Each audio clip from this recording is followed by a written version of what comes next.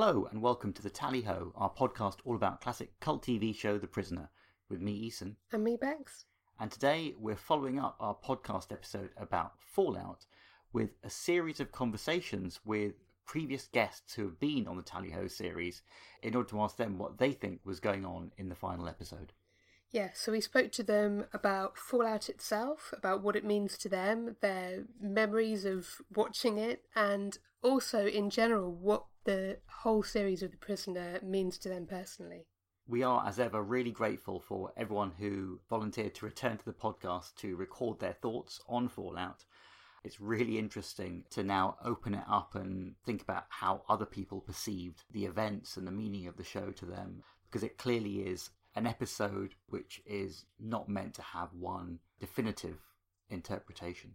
Yeah, and it was fascinating to hear their opinions, ranging from how they felt about it when they first watched the finale to how it's impacted sometimes their life and their career, and all the way through to how they feel about it now, looking back on the series as a whole all these years later. So we've got 6 conversations coming up for you now, and we hope you enjoy them. So first up, we have Rick Davey, who runs the Unmutual website. Rick, you will know very well from the Tally Ho podcast. He provides a wonderful news piece every episode, and he actually joined us for the episode Checkmate to talk about his thoughts on that episode. So take it away, Rick. News of old friends travels quickly. In a few hours. To you and to me, news is like air. So breathe it deeply or draw it from far and wide. What do I think Fallout was all about? Well, that's a wide question, and I'm not sure there's an answer. The way I look at it, and it's a strapline I put on almost every article and book I ever put together, and that's that the village is all around us, and we're all prisoners of ourselves, is how I sum up not just Fallout, but the series. And I think what Fallout is about, it's about what we do in our lives. It's about where we take ourselves. It's about what we do on a day-to-day basis, what we do with our kids, what we do with our parents. It's all about what we do and how we conduct ourselves. And if you conduct yourself in a certain way, you're less likely to be a prisoner of yourself. So what McGowan was trying to say effectively is that the world that we've created around us, we are a prisoner of by virtue of the fact that we control ourselves and we control things in our lives that maybe we shouldn't be controlling, or the state controls, I should say. When I say we, I mean the state that we live in or whatever. And what Patrick was trying to tell us, I think, was that we've created a village and that we're all stuck in that village. We're all victims of bureaucracy. We're all people who have been imprisoned by something in our life, whether that's we're imprisoned because we don't have any money, whether we're imprisoned because of our job, whether we're imprisoned because our state has too much control over us. All those things apply. And I think Patrick was just trying to tell us, just open your eyes, look outside the window, and you'll see that the only thing that's stopping you from not being a prisoner of your life is yourself. I don't think he was telling us to be an anarchist. I think he was just telling us to look around ourselves at what the world is. And that's what I think Fallout is about. It's the whole series in one 50-minute finale is what I would describe it as. Many people have suggested that it was not the best ending that the series could have had. I know where they're coming from in that. And when I first saw the series, I was 10 when the series started. I was 11 when it finished. It played over 17 weeks, obviously, on Channel 4. I think there was a break at Christmas, so it probably took about 18 or 19 weeks until I saw the finale. And when I was 10, I kind of thought, what have I just watched? He got out, yeah, but then did he get out? Because it's cyclical. So did he escape at the end because his door opens automatically? Did he get out? Was that an ending? You know, who was the bad guy? You know, but then when you think about it, and maybe you watch it a second time and you think about what you were being told, I agree with Patrick when he said there was no other way he could have ended it. He could have phoned up Roger Moore. I think he's quoted as saying, I could have phoned up Roger Moore or Sean Connery or one of those guys. And you storm into the office at the end of Fallout, and that's who number one is. He's been controlling it all along, some Blofeld type figure. But that would have just been a cop-out. What McGowan gave us was something extraordinary. And I think without Fallout, yes, we'd probably remember The Prisoner, but we probably remember it in the same way that we remember Department S or Random Hopkirk as a really kind of different series that had something to say, was kind of good, and the ending, it was a bad guy at the end, James Bond type ending, and he got out. What McGoohan gave us was something that we could talk about. The fact that we're talking about this tonight shows us that Fallout was the perfect ending of the series, because if he hadn't have done that and he'd have just done, oh, it was the bad guy, he's the head of the British Secret Service, oh, there we go. If he'd have just done that, we wouldn't be sat here this evening talking about it. So it was the perfect ending. However unsatisfactory people say is, oh, it's a mess, it's this, he clearly wrote it when he was on drugs or he was drunk or whatever, the sort of insults that people fly out about it. No, that's doing it such a disservice. It is a complete work of genius. I remember watching it when it was out. I was 11 years old. And I kind of, once upon a time, didn't grab me so much. I love it now, but when you're 10 or 11, you kind of, some of the nuances pass you by. So I'd watched Once Upon a Time, and I thought to myself, I'm not sure I'm enjoying this episode. It makes me feel a little bit uncomfortable, is what I remember thinking at the time. Now, obviously, that's fantastic now. It's great that it makes you feel uncomfortable. That's what it's supposed to do. You're watching the two actors really come together in such a fantastic way as what happened in that episode. But then at the end, you hear those words, what do you desire? Number one, I'll take you. And then the episode ends. Now, these days, with binge watching and Netflix and everything, you can just click a button or click your DVD and watch the next episode straight away. Then, that was the days of the proper TV cliffhanger. I had to wait a whole week to see Fallout. So I built myself up. We're going to find out who number one is. I didn't know any spoilers. I was 11. You don't know what a spoiler is. There was no one else at my school was watching it. There was no one with an older brother that could turn around and say, oh, it was him that did it in the end. I didn't have any of that. So I remember building up over a week, and it was a Monday night. And every week I had to ask my mum if it was all right if I could stay up, because it was Channel 4 and it was on at about 10:30. So for an 11-year-old to stay up at 10:30 was kind of a big deal in 1983, 84. So I remember watching Fallout for the first time, and I remember being literally on the edge of my seat. And I was aware that pretty early on that I wasn't going to get the standard James Bond type ending. Even at that age, I was aware that that wasn't what was going to happen. I was aware that I was being told something. When they brought number 48 out, Alexis Cannon, and they're doing the stuff with him, I'm thinking that they're saying something here about youth. And then when number 2's there, they're saying something about establishment. I felt, even at that early age, that I was being told something. And that was an extraordinary feeling. It was almost like an awakening. There are lots of awakenings that kids have in their lives, different. When you start high school, that's a bit of an awakening. And, maybe when you get your first girlfriend or boyfriend or whatever, that's a bit of an awakening. I felt I was having an awakening with The Prisoner. I was still at primary school.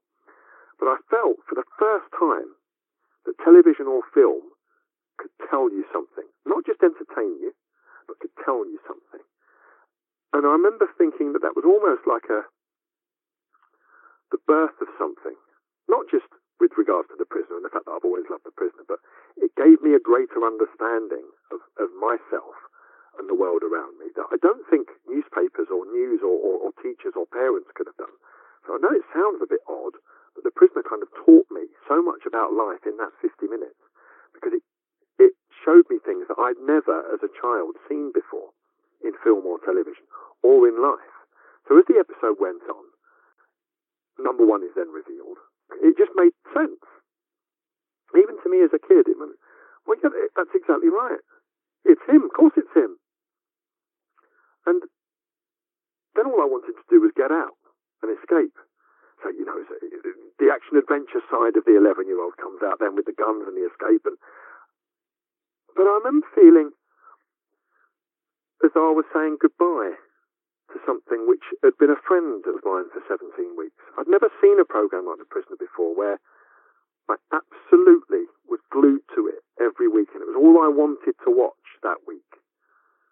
I videotaped the episodes, but we had a really unreliable Akai top-loading video recorder, which you'd press record, and you'd record the episode as far as you're aware. Then when you went to play it back, it would just be a fuzzy screen and no sound. And that did it about 50% of the time. So I only actually ended up with about 6 episodes out of the 17 to watch over and over again. And this was before kind of home video and you can go out and buy them, or what. As far as I was aware, there was nothing I could go out and buy. So it was almost like when the music plays as they're, they've escaped and they're walking around London or whatever. What's it called? September Ballad, I think, is the name of the song, isn't it? And Rag March, those two pieces of music. I remember feeling really sad that 17 weeks were over. And I felt the same only a couple of times when it comes to TV and films. I felt the same when Buffy ended. But when The Prisoner ended, and I knew it was ending because you know that the episode finishes at 11:30 and it's 24 minutes past 11. You know they've got adverts. You know it's the end of the thing. I remember sitting there just feeling really sad and feeling that the past 17 weeks had given me so much. It was almost like I knew that no other television program would give me that again. And this was my first and last perfect television experience. But then the door closed automatically on his house, just like it did in the village. And then you see him coming up on the runway and you just think to yourself, I'll just watch it all over again. And that's exactly what we did. My mum had gone to bed. It was me and my brother stayed up. We'd asked if we could stay up. Well, they'd already gone to bed. Normally we just all crept up and went to bed. It's 11:30 and Arrival was one of the ones we were able to tape. Should we watch Arrival? Yeah, go on then. So we put Arrival on straight after Fallout had ended. And of course, it just continues from where Fallout ended. He's on the runway. And the whole thing is cyclical. And I thought, that's just absolute genius. Even at 11, I knew it was genius. I knew, in an odd way, I'd definitely never seen anything like that. And I knew I would never see anything like that again. And that's how I felt at the time. Fallout now, all these years on, I first watched that in 84. January 84, I first watched Fallout. So how many years ago is that? Too many to mention. I spend most of my time now defending it to people that either don't understand it, which I can kind of understand why people don't understand it. If it's not for them, it's not for them. People who do understand it but think it's rubbish, and that annoys me because how can anybody think that something so brilliant is rubbish? But it also, I find myself reflecting on my life and on what my life is going to be. I've got 3 kids, I'm married, so life has lots of journeys to go on yet, because our youngest is only 9, so we've got to watch him grow up. Our middle one's only 11, so we're just watching him start high school, and our daughter's 15, and we've got obviously all the journeys that a 15-year-old girl goes through. And it seems strange, but a 50-minute episode of a TV series is something that I can watch and never get bored of. But when I do watch it, it enables me to analyse my life and analyse life in general and the world around us. And it never stops doing that. Every time I watch Fallout, it sounds crazy, but you watch Fallout and there's not necessarily something you spot that you haven't spotted before. There's only so many things you can spot in a cavern. The dialogue we all know, and we can read the scripts and whatever. We know the dialogue more or less off by heart. But I find myself daydreaming in Fallout. Although I'm gripped by it, I find myself daydreaming because of the themes that it tells us. So every time Alexis Canner's on there, you're thinking about, well, he's representing youth, and you think of youth, and you think back to your youth, and whether you did things that you maybe shouldn't have done, and whether you were rebelling or whatever.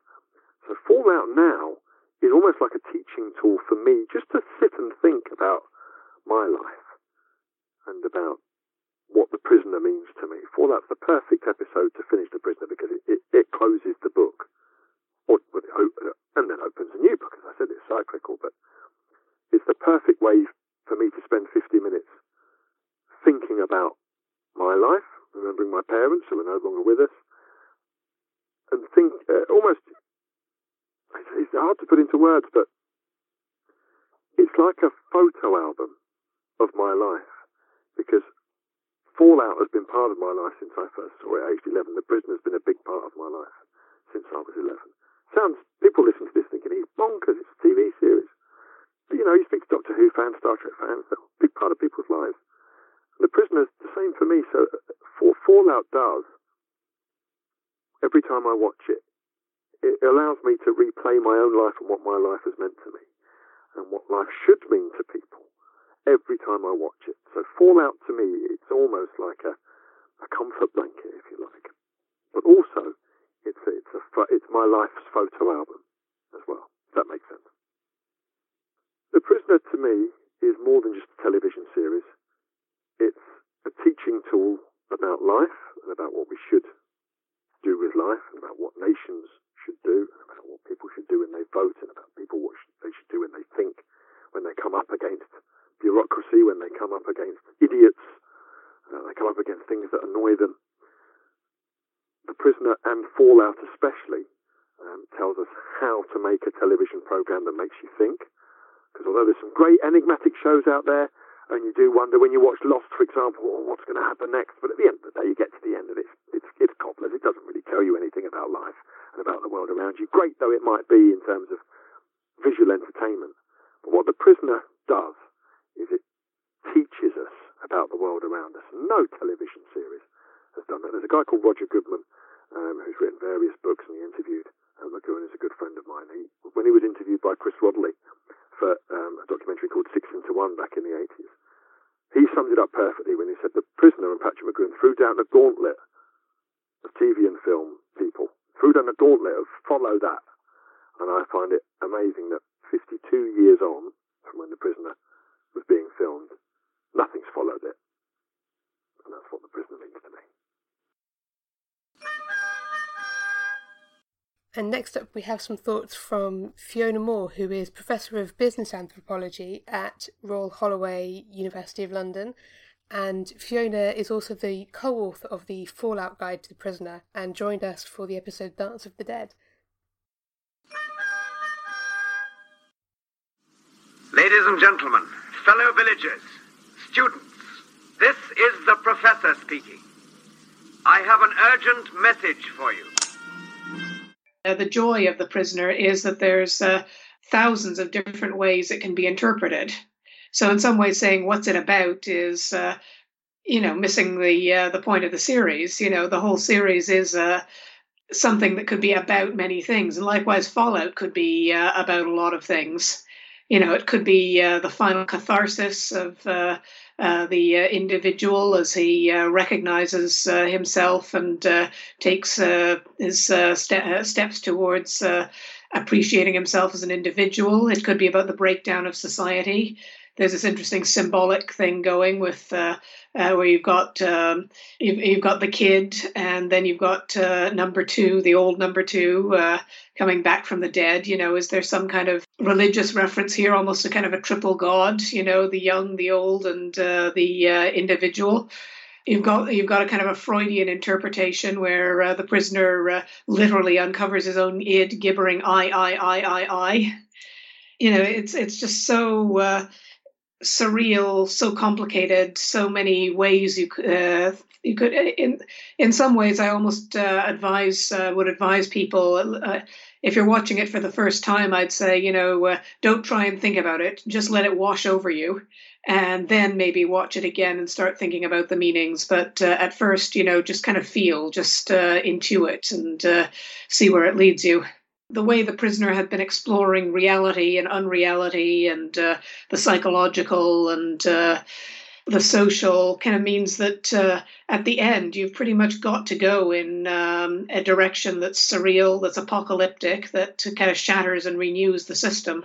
Again, maybe, just kind of thinking about my last answer, maybe if I had to sum it up at all, that's what I would say it was about. Whatever you want to assume the system is, Fallout is the shattering and renewing of the system, the breaking up of something and the establishing of something new from it. Whether you want to see that as the psyche, the damaged psyche rebuilding itself as a new individual, or society in the 60s kind of hitting a catharsis, deciding things must change and then being the change, or whether you want to even just see it as read, just, as a straight spy story in which, this strange plot is exposed and the nameless hero goes back to his old life.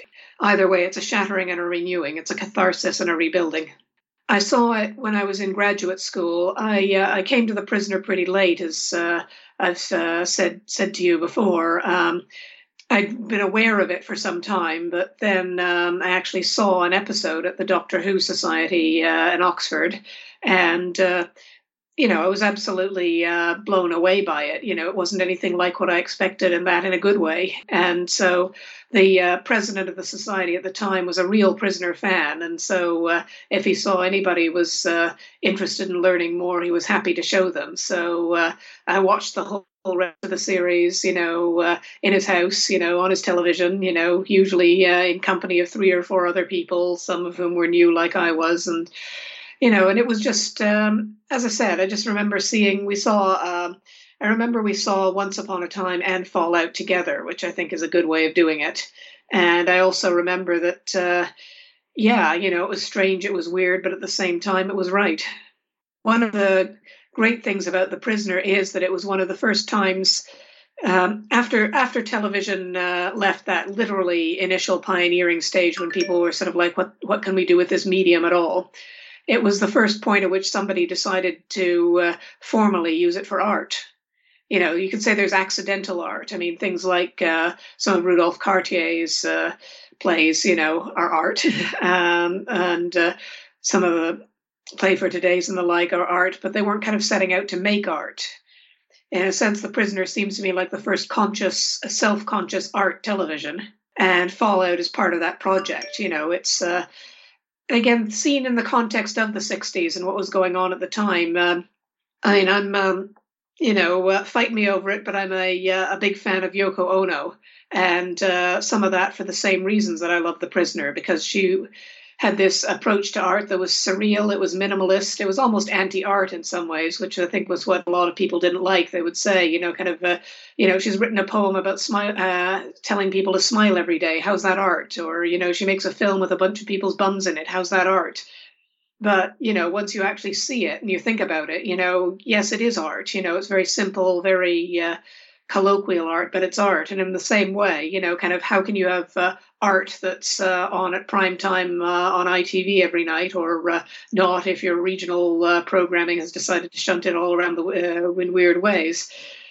But it's art, and it's unexpected art. And I think that's, Fallout is in some ways one of the places where it is kind of explicitly goes into the artistic. There's some stories which are art, but you can still interpret them as a spy story or as an adventure, even if a somewhat fantastical one. Where Fallout really is just kind of throwing everything to the wind and saying, you can't just sit down and enjoy this as a straightforward spy story. You're forced to interpret. You're forced to look at it as art. I literally have no words to sum up my feelings on The Prisoner. It's such a complicated series. I see something new every time I watch it. I've written a book on it with Alan Stevens, and I still don't think I've managed to completely understand everything about it. And I think you could spend multiple lifetimes understanding The Prisoner, which is its joy. But it does mean that, can I sum up The Prisoner? No. I'm happy to carry on watching it, and maybe someday I will be able to sum up how I feel about The Prisoner. And next up is Robert Fairclough, who is the author of The Official Companion to The Prisoner, and also the 2 volumes of the Prisoner script books. And Rob joined us very recently to talk about one of his favourite episodes of The Prisoner, The Girl Who Was Death. A brilliantly devised course, delivered by a leading teacher, subliminally learned, checked, and corrected by an infallible authority.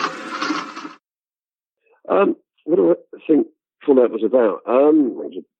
It's about a lot of things, really. That's why I think it's still, all these years later, it's still a wonderful piece of television filmmaking. Call it what you want. I start with reaction. I mean, of course, famously it said that, the switchboard at ATV was jammed and nobody could understand it because it was incomprehensible. That's why it's worn incredibly well, because if you look at it, or if you look at other TV shows of the time, no matter how, arty or intellectual they were, they usually told you in no uncertain terms in the dialogue what they're about. Of course, Fallout doesn't do that. It's more like an avant-garde film in that sense. I mean, all the clues are there, and it, if you analyse it, it stacks up and works as a kind of critique of the cult of personality and stuff. It doesn't tell you in the dialogue, and I think that's, I mean, if you think of modern shows now, like, I don't know, Life on Mars or Twin Peaks or Lost even, which, as we know, is quite indebted to The Prisoner, they all do that. You know, the television's come a long way since, or rather television's caught up with Fallout, if you like. So there's that, which I think is tremendous. And also, what's going on in the story reflects exactly what was going on in the production, because by that point, McGoohan was the number one man. I mean, there was no one left. I mean, George Mark Stein had gone, and he was in total control of it. And like in Fallout, the prisoner's in total control of the village, which is a kind of marvellous kind of sort of dual image thing going on. So there's that, and it explains why his final credit isn't Patrick McGoohan, it's Prisoner. So you obviously saw the character and his position in the series as identical by the end, you know, which is fascinating stuff. And it's also, at that point, I think, it's about the 60s, you know. I mean, if you think about 1968, the year of revolutions, there's a revolution in the village. In the real world, there was a Paris riot, there was protests against the Vietnam War, there was a Tet Offensive in Vietnam, which was famously shown on television, and people protested about, you know, students being shot in America by the National Guard. All that stuff was going on. In terms of popular culture, the Fallout fits right alongside things like, you know, Performance and If and things like that. I mean, Performance particularly, it's the same as The Prisoner in the sense in Fallout as it's about identity. You know, obviously, Performance deals with the underworld and reclusive rock star, but it is about identity, and Fallout's about identity, like who is number one, and the dark side of the prisoner, if you like. And If, too, you know, it's set in this establishment that rebels end up firing machine guns at the end, you know, and it all kind of, so, you know, in that sense, you know, Fallout's fascinating as a part of, like, what was going on in, you know, the kind of zeitgeist in 1968. And, you know, it's just a great piece of 60s madness, really, because if you think of things like, you know, Casino Royale and how nuts that was, I mean, Fallout looks like, you know, a Casino Royale directed by, or written by Samuel Beckett and directed by Richard Lester, you know, it's completely off the wall. So there's all that stuff's going on in it. But I think the thing that I think it's about, in broad terms, I think it's about the cult of personality.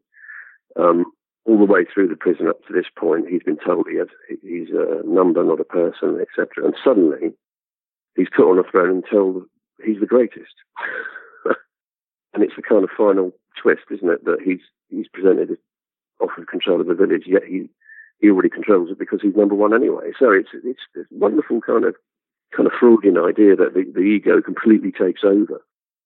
And, you know, and that's what he meets in that rocket, you know, I think. I think it was the ending he wanted. But McGoohan wanted, because he always saw it as a fantasy, he always saw it as something philosophical, something surrealist. And Fallout is a final push into surrealism and fantasy. And it's very striking, isn't it, that The Prisoner doesn't say anything. I mean, you know, the narrative at the beginning of every other episode had asked, who is number one? Where's the village?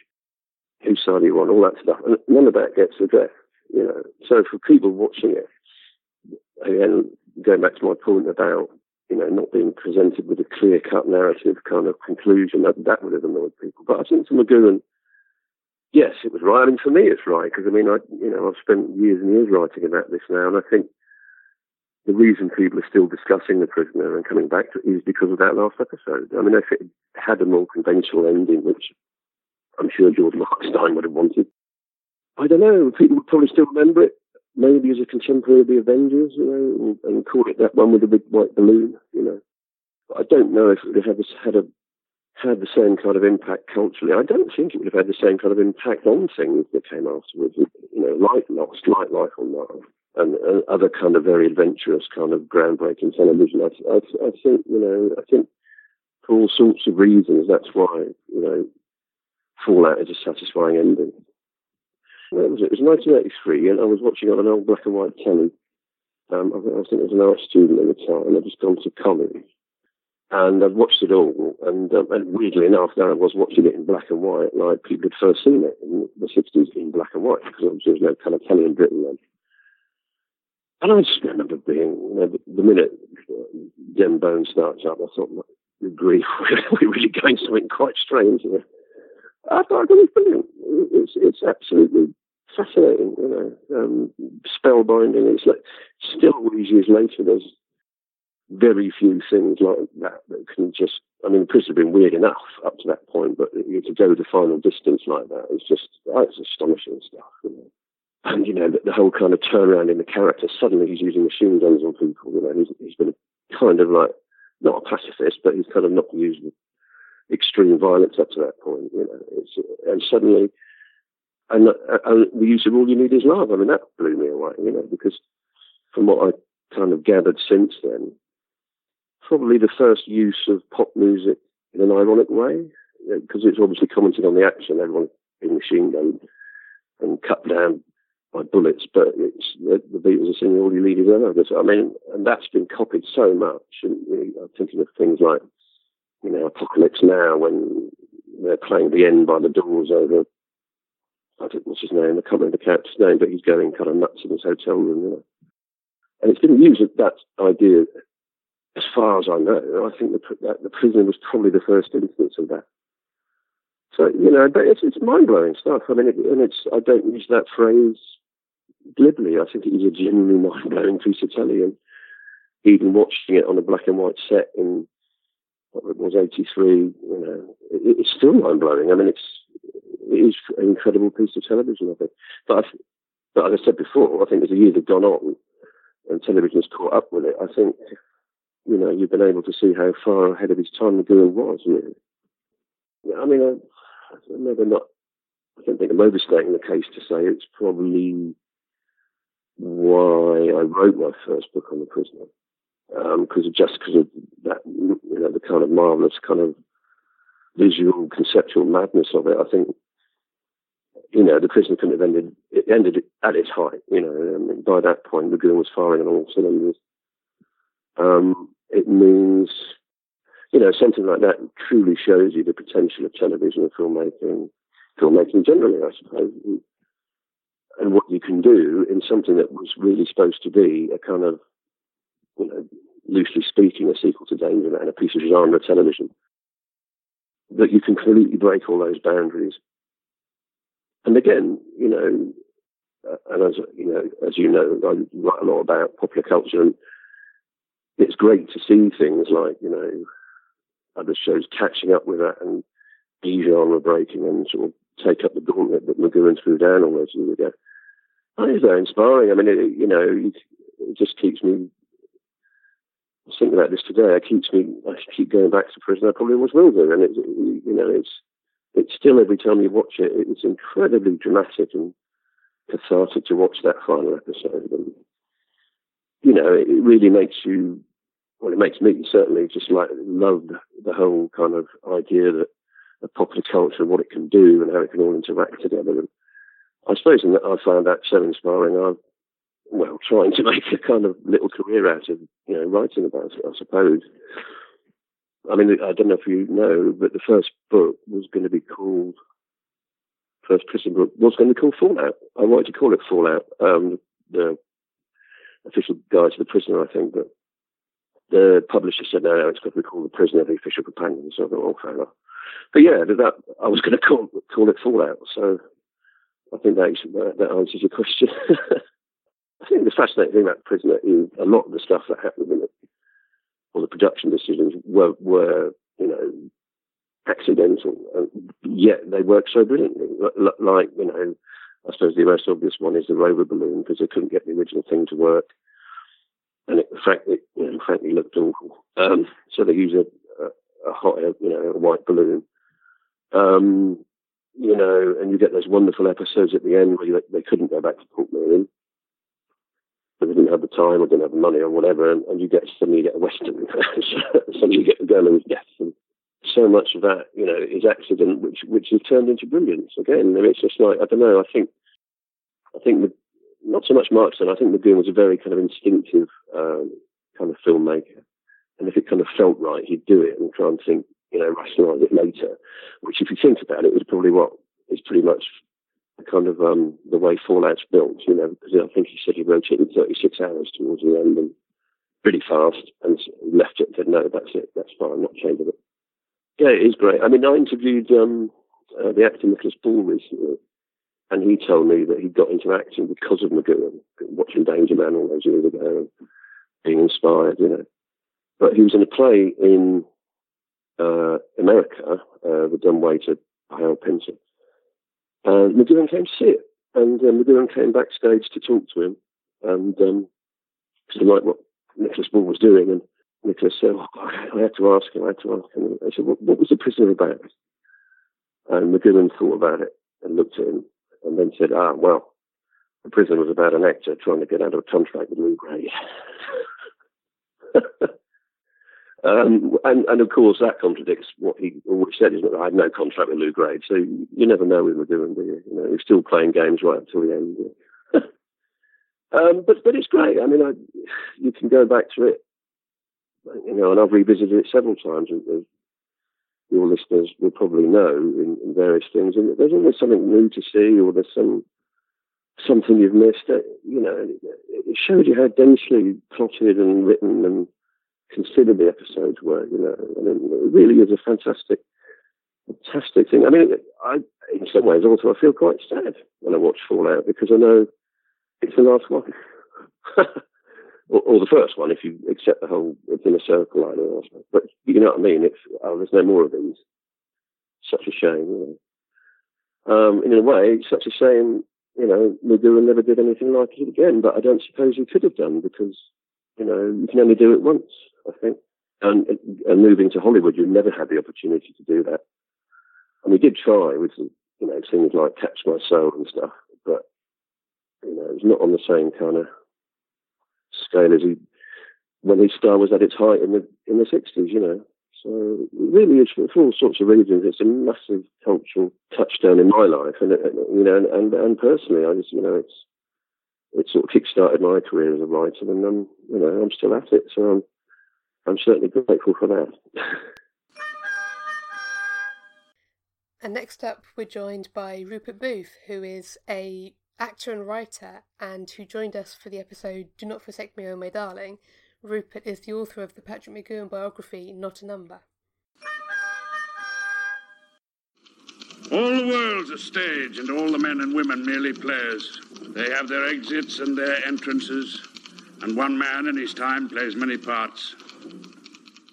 Fallout, what Fallout's about to me is the final triumph of the individual. It is, exactly as the judge says, he has gloriously vindicated the right of the individual to be individual. It is the vindication of Number Six's fight. It is a victory for him, I think. I think Fallout's actually quite direct in what it sets out to achieve. It doesn't maybe seem so on first viewing. But it's all in there. It's basically about saying, look, Number Six was right. No, you can't do this to me. I am a free man. It is indeed his vindication. For me, it was a very satisfactory ending. I think it's it's my favorite episode. I think it's an extraordinary piece of work. I think it was going to be extraordinarily difficult to finish it convincingly and successfully. I know it doesn't work for everyone. But for me, I honestly can't see any other way he could have done it.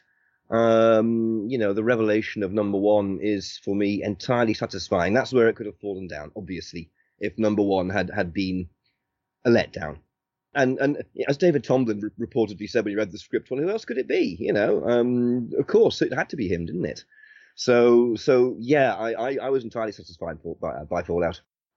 I have very strong memories of watching it for the first time. So the first time I saw it, I hadn't seen the series on broadcast. A friend showed me some Channel 5 videos, and I became so obsessed with the damn thing that I thought... and he only had the first 4 or 5 tapes or something. I think it went up to Hammer into Anvil, something like that. I'm not sure. So I didn't know what the ending was. And I was so obsessed, I eventually went to W.H. Smith's and bought a VHS of Fallout, thinking, no, I have to know how this ends. Now it'll all make sense to me. And I sat down and watched it. And then I sat down and watched it again. Straight away, I remember I wound it back and watched it again, going, what? What? The first time round, I didn't actually recognise who number one was. Now, I still found it satisfying that number one was this gibbering madman. That worked perfectly for me. But then, of course, the second time I went, oh, my God. So, so I definitely watched Fallout twice. And then one of my best mates came around and I said, right, I've got the end of The Prisoner. You're not going to believe this, mate. Sit down. Watched it a third time in the same day. And watched him going, what? What does Fallout mean to me? Be yourself, I suppose. Be yourself. Do what you want to do. I mean, provided you're not hurting other people in doing so and all that sort of thing. Be the individual. Stand up for your own rights. Don't buy into everything that you're told. Think things through, and if you get it all right, maybe you'll end up sitting on a throne with a tiny butler next to you. Concluding thoughts about the whole series. I think it's an extraordinarily important piece of work still. I wish it was more widely known, although I do, meet young people who pick it up all the time and go with it and get it. I honestly think it's vastly more relevant today than it was in the 60s. McGoohan was right. There are cameras on every street corner now. We are being watched all the time. The whole the side of surveillance on the internet and things like that. He couldn't have foreseen that then. But really, it made me very aware of those issues to begin with, and I think it would work again to make people aware. I think if anyone was going to do a continuation, not a reboot, I cannot stand them.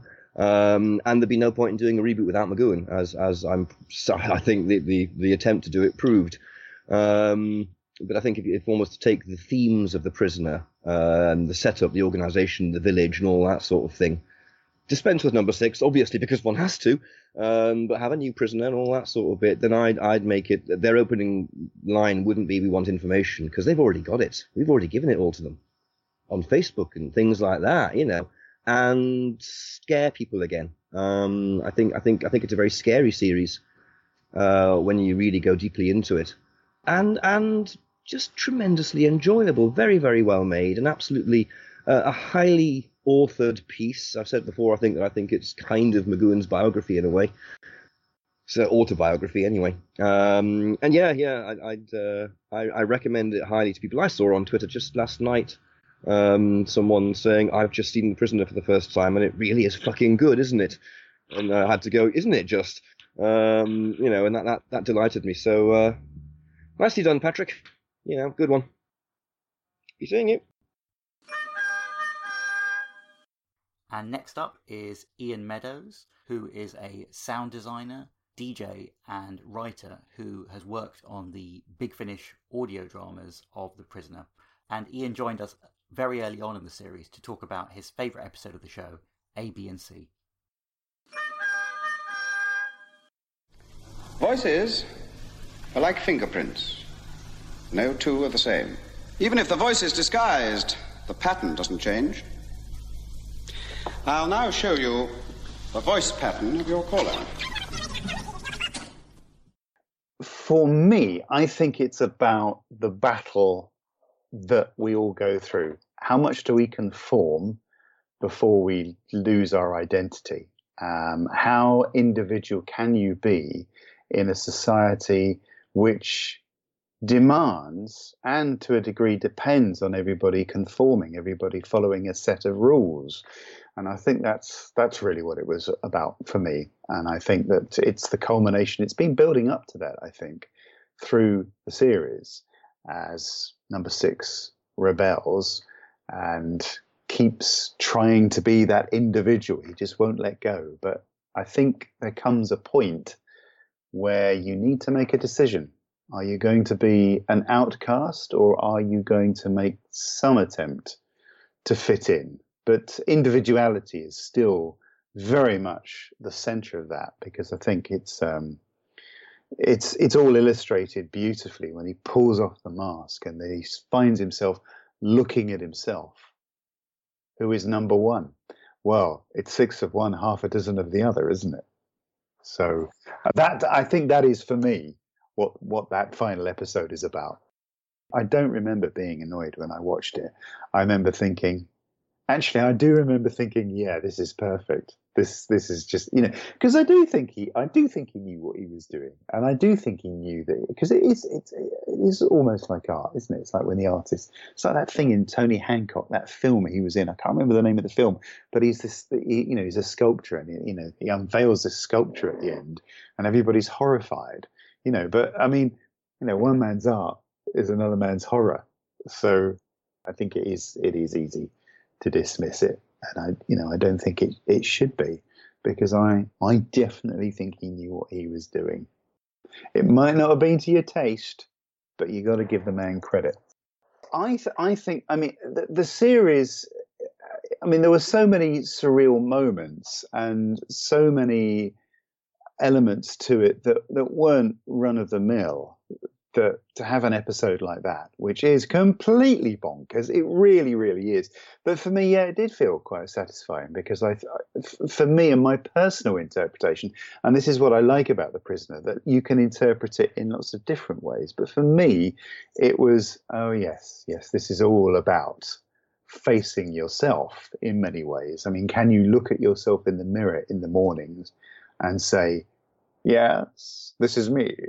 That's really, I think, for me, what it was about. And yes, it was satisfying. Yeah. When I was watching it was back in '93, so I'd have been in my 20s. And I think there was still that feeling of, the show was talking to me. The show was all about feeling that perhaps you didn't quite fit in, or you didn't really want to quite fit in. You didn't want to follow the herd. But at the same time, you recognize that you've got to go and do the things that society demands of you. And I just felt that I was very satisfied with it. I felt that it was all good. I didn't not like what I was seeing. I didn't fly into some kind of fury like some people did, I understand. And I suppose during the 60s, you could sort of understand when it was first shown that maybe people would have flown into a rage because it was so out of the ordinary. But I think by the time, we reached 1993, when I was watching it, we were kind of used to, psychedelia and ideas and expression and self-expression. So, yeah, I was happy. I was good. And the wine probably helped as well, or the beer or whatever I had on the go at the time. Yeah.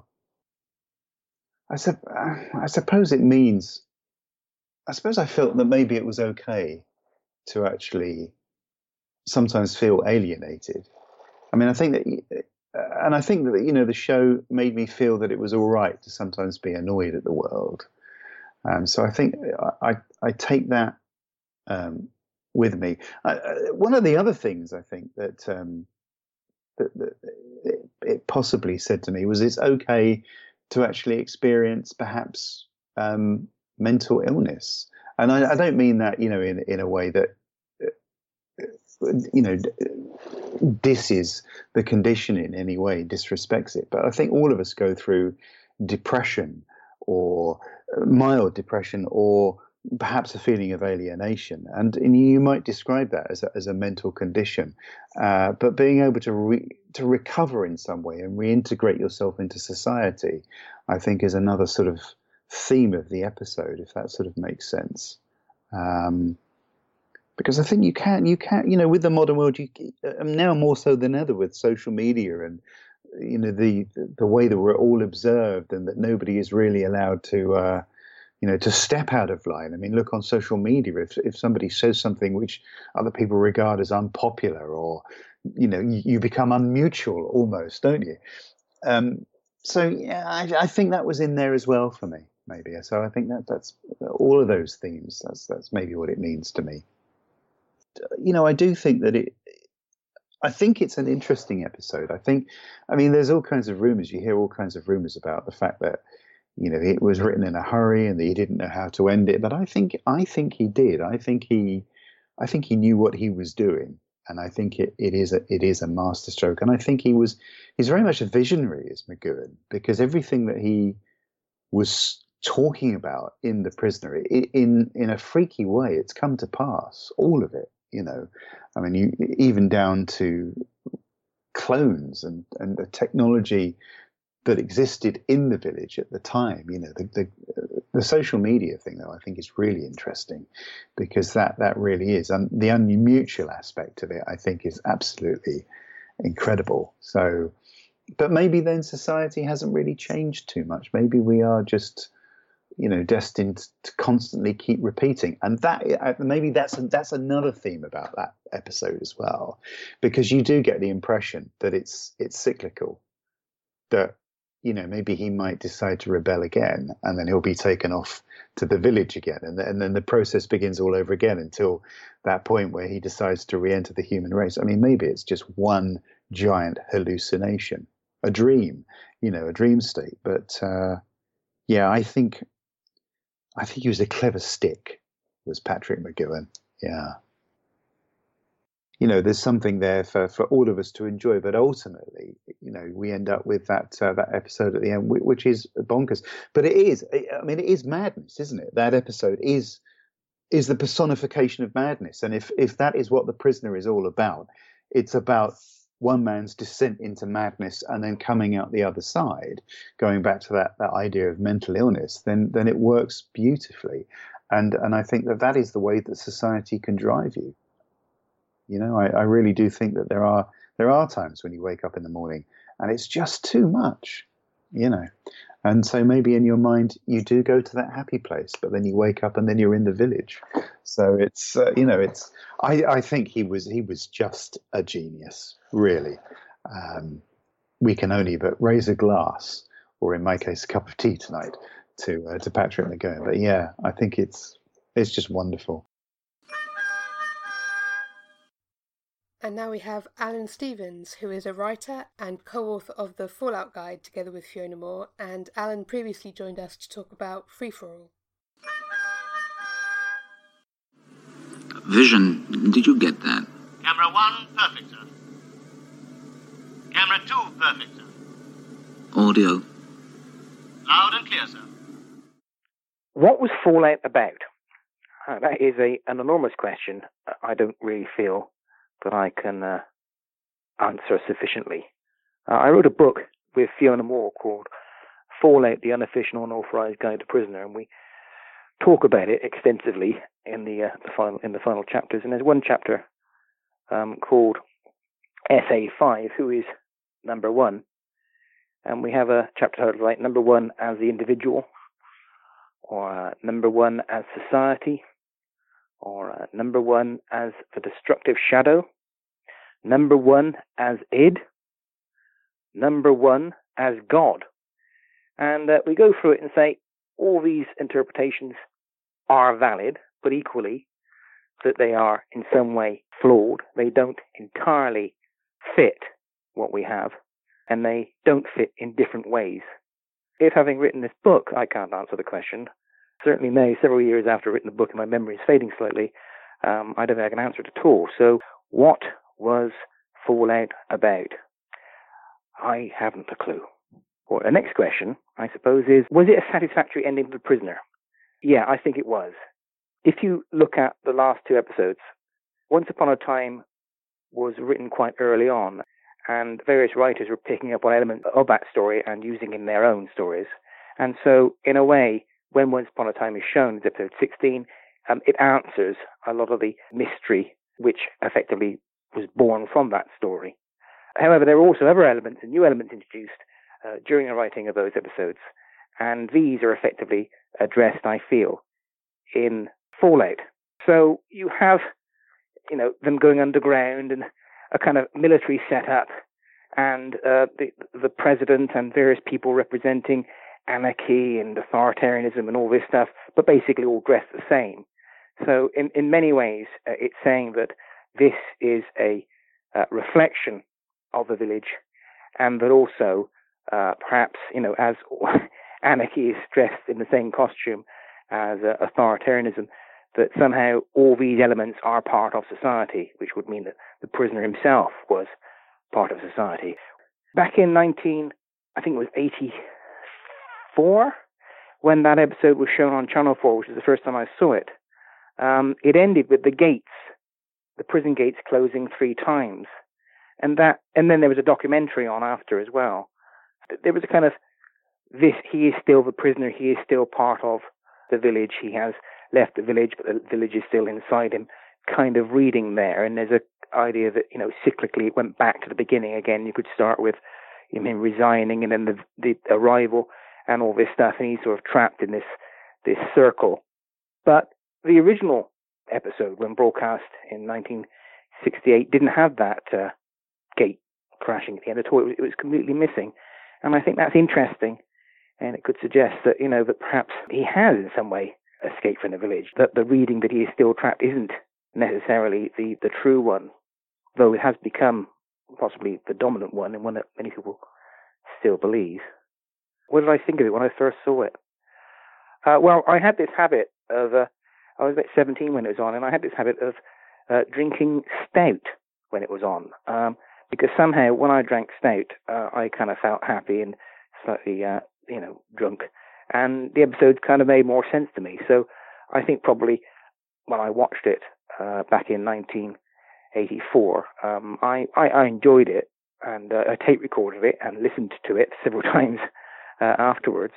But I don't think I was terribly shocked that it was so eccentric and way out. I think I was prepared for that. And then there was a documentary on afterwards which feebly attempted to explain what was going on. I think I was more surprised by it when I was asked to write the book on, with Fiona Moore, to write the book on The Prisoner, in that I watched the episodes in sort of, I think it was broadcast order, and I think the final one came sometime around Christmas, when I was at my parents' house, and I think my father wandered in, and I was kind of watching it, I think, through his eyes, in a way. He didn't seem to react at all. Perhaps he himself had been having a bit too much of a Christmas spirit, but kind of looking at it from that perspective, I was thinking, what is going on? What actually is happening here? That there seemed to be, as I watched the previous 16 episodes, there seemed to be something so different that I seemed completely bemused, confused, and a bit scared by it. And I thought, my goodness, how are we going to write a book about this episode? I don't know what it means. It's a bit like when you tune into a film, when you go on holiday and you put a film on and it's in Spanish or German or whatever, and you can't speak Spanish or German, although Fiona obviously can, being very clever, but I can't. And you watch it and you think, I have no idea what is going on here. So that was a bit like The Prisoner.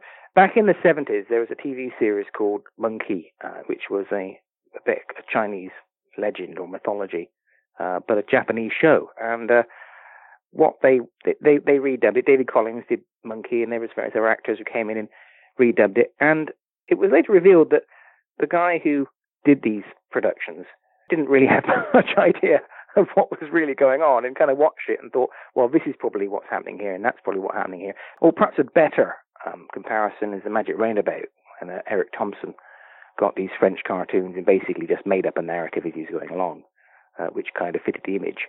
And I think somehow Fallout is a bit like that. You watch it, and you watch it the first time and you have no idea what's going on. And then you watch it the second time and you start to create a narrative in your head which makes sense. And finally you write a book about it.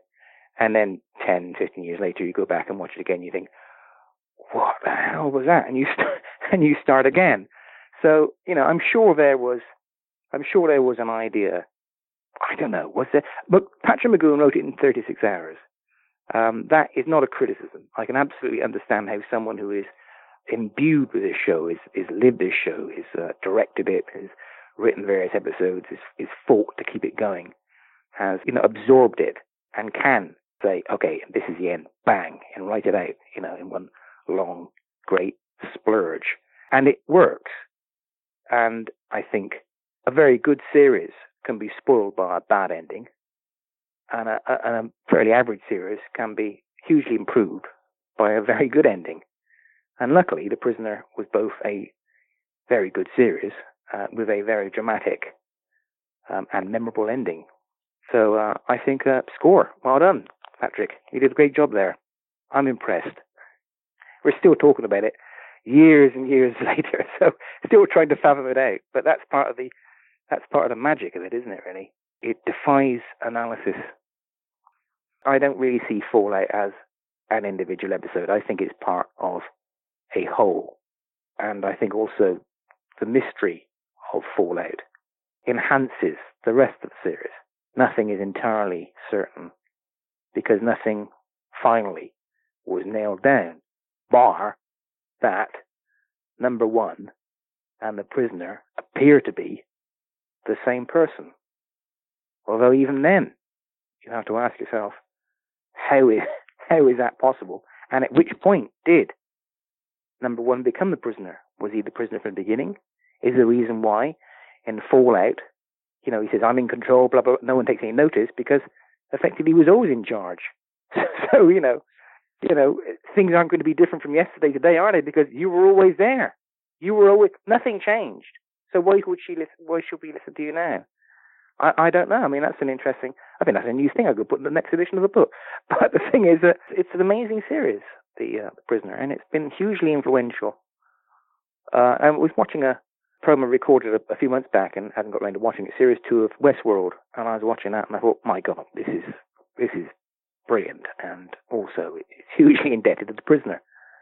At one point, the guy comes out of the room and he sees this cowboy town and he says, stop, and everyone stands still. And I thought, this is fantastic.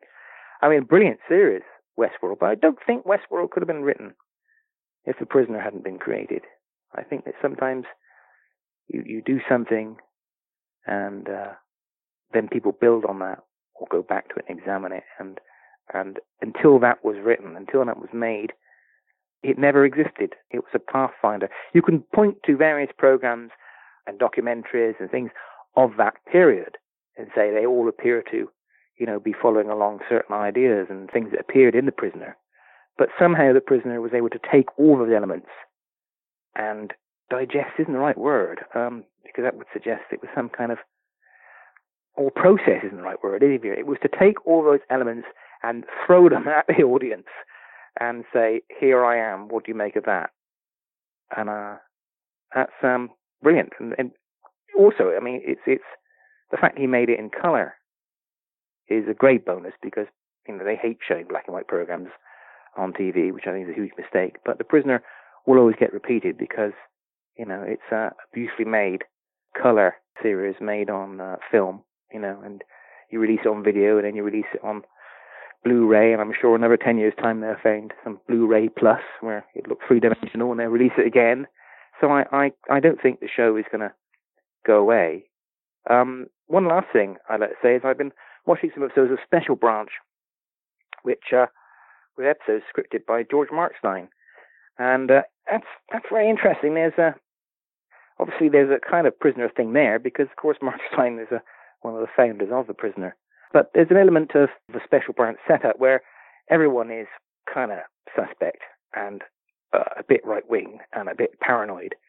And I can kind of think why, The Prisoner, if The Prisoner is John Drake, why John Drake, having been part of this universe, if he comes to the conclusion that really the people who he's obeying or whose orders he's following are actually nasty, possibly evil, then you can see why he would want to rebel. But equally, you could see why the people who were in charge, who would not have seen themselves as being nasty or evil, would have had no comprehension of why he'd run at all.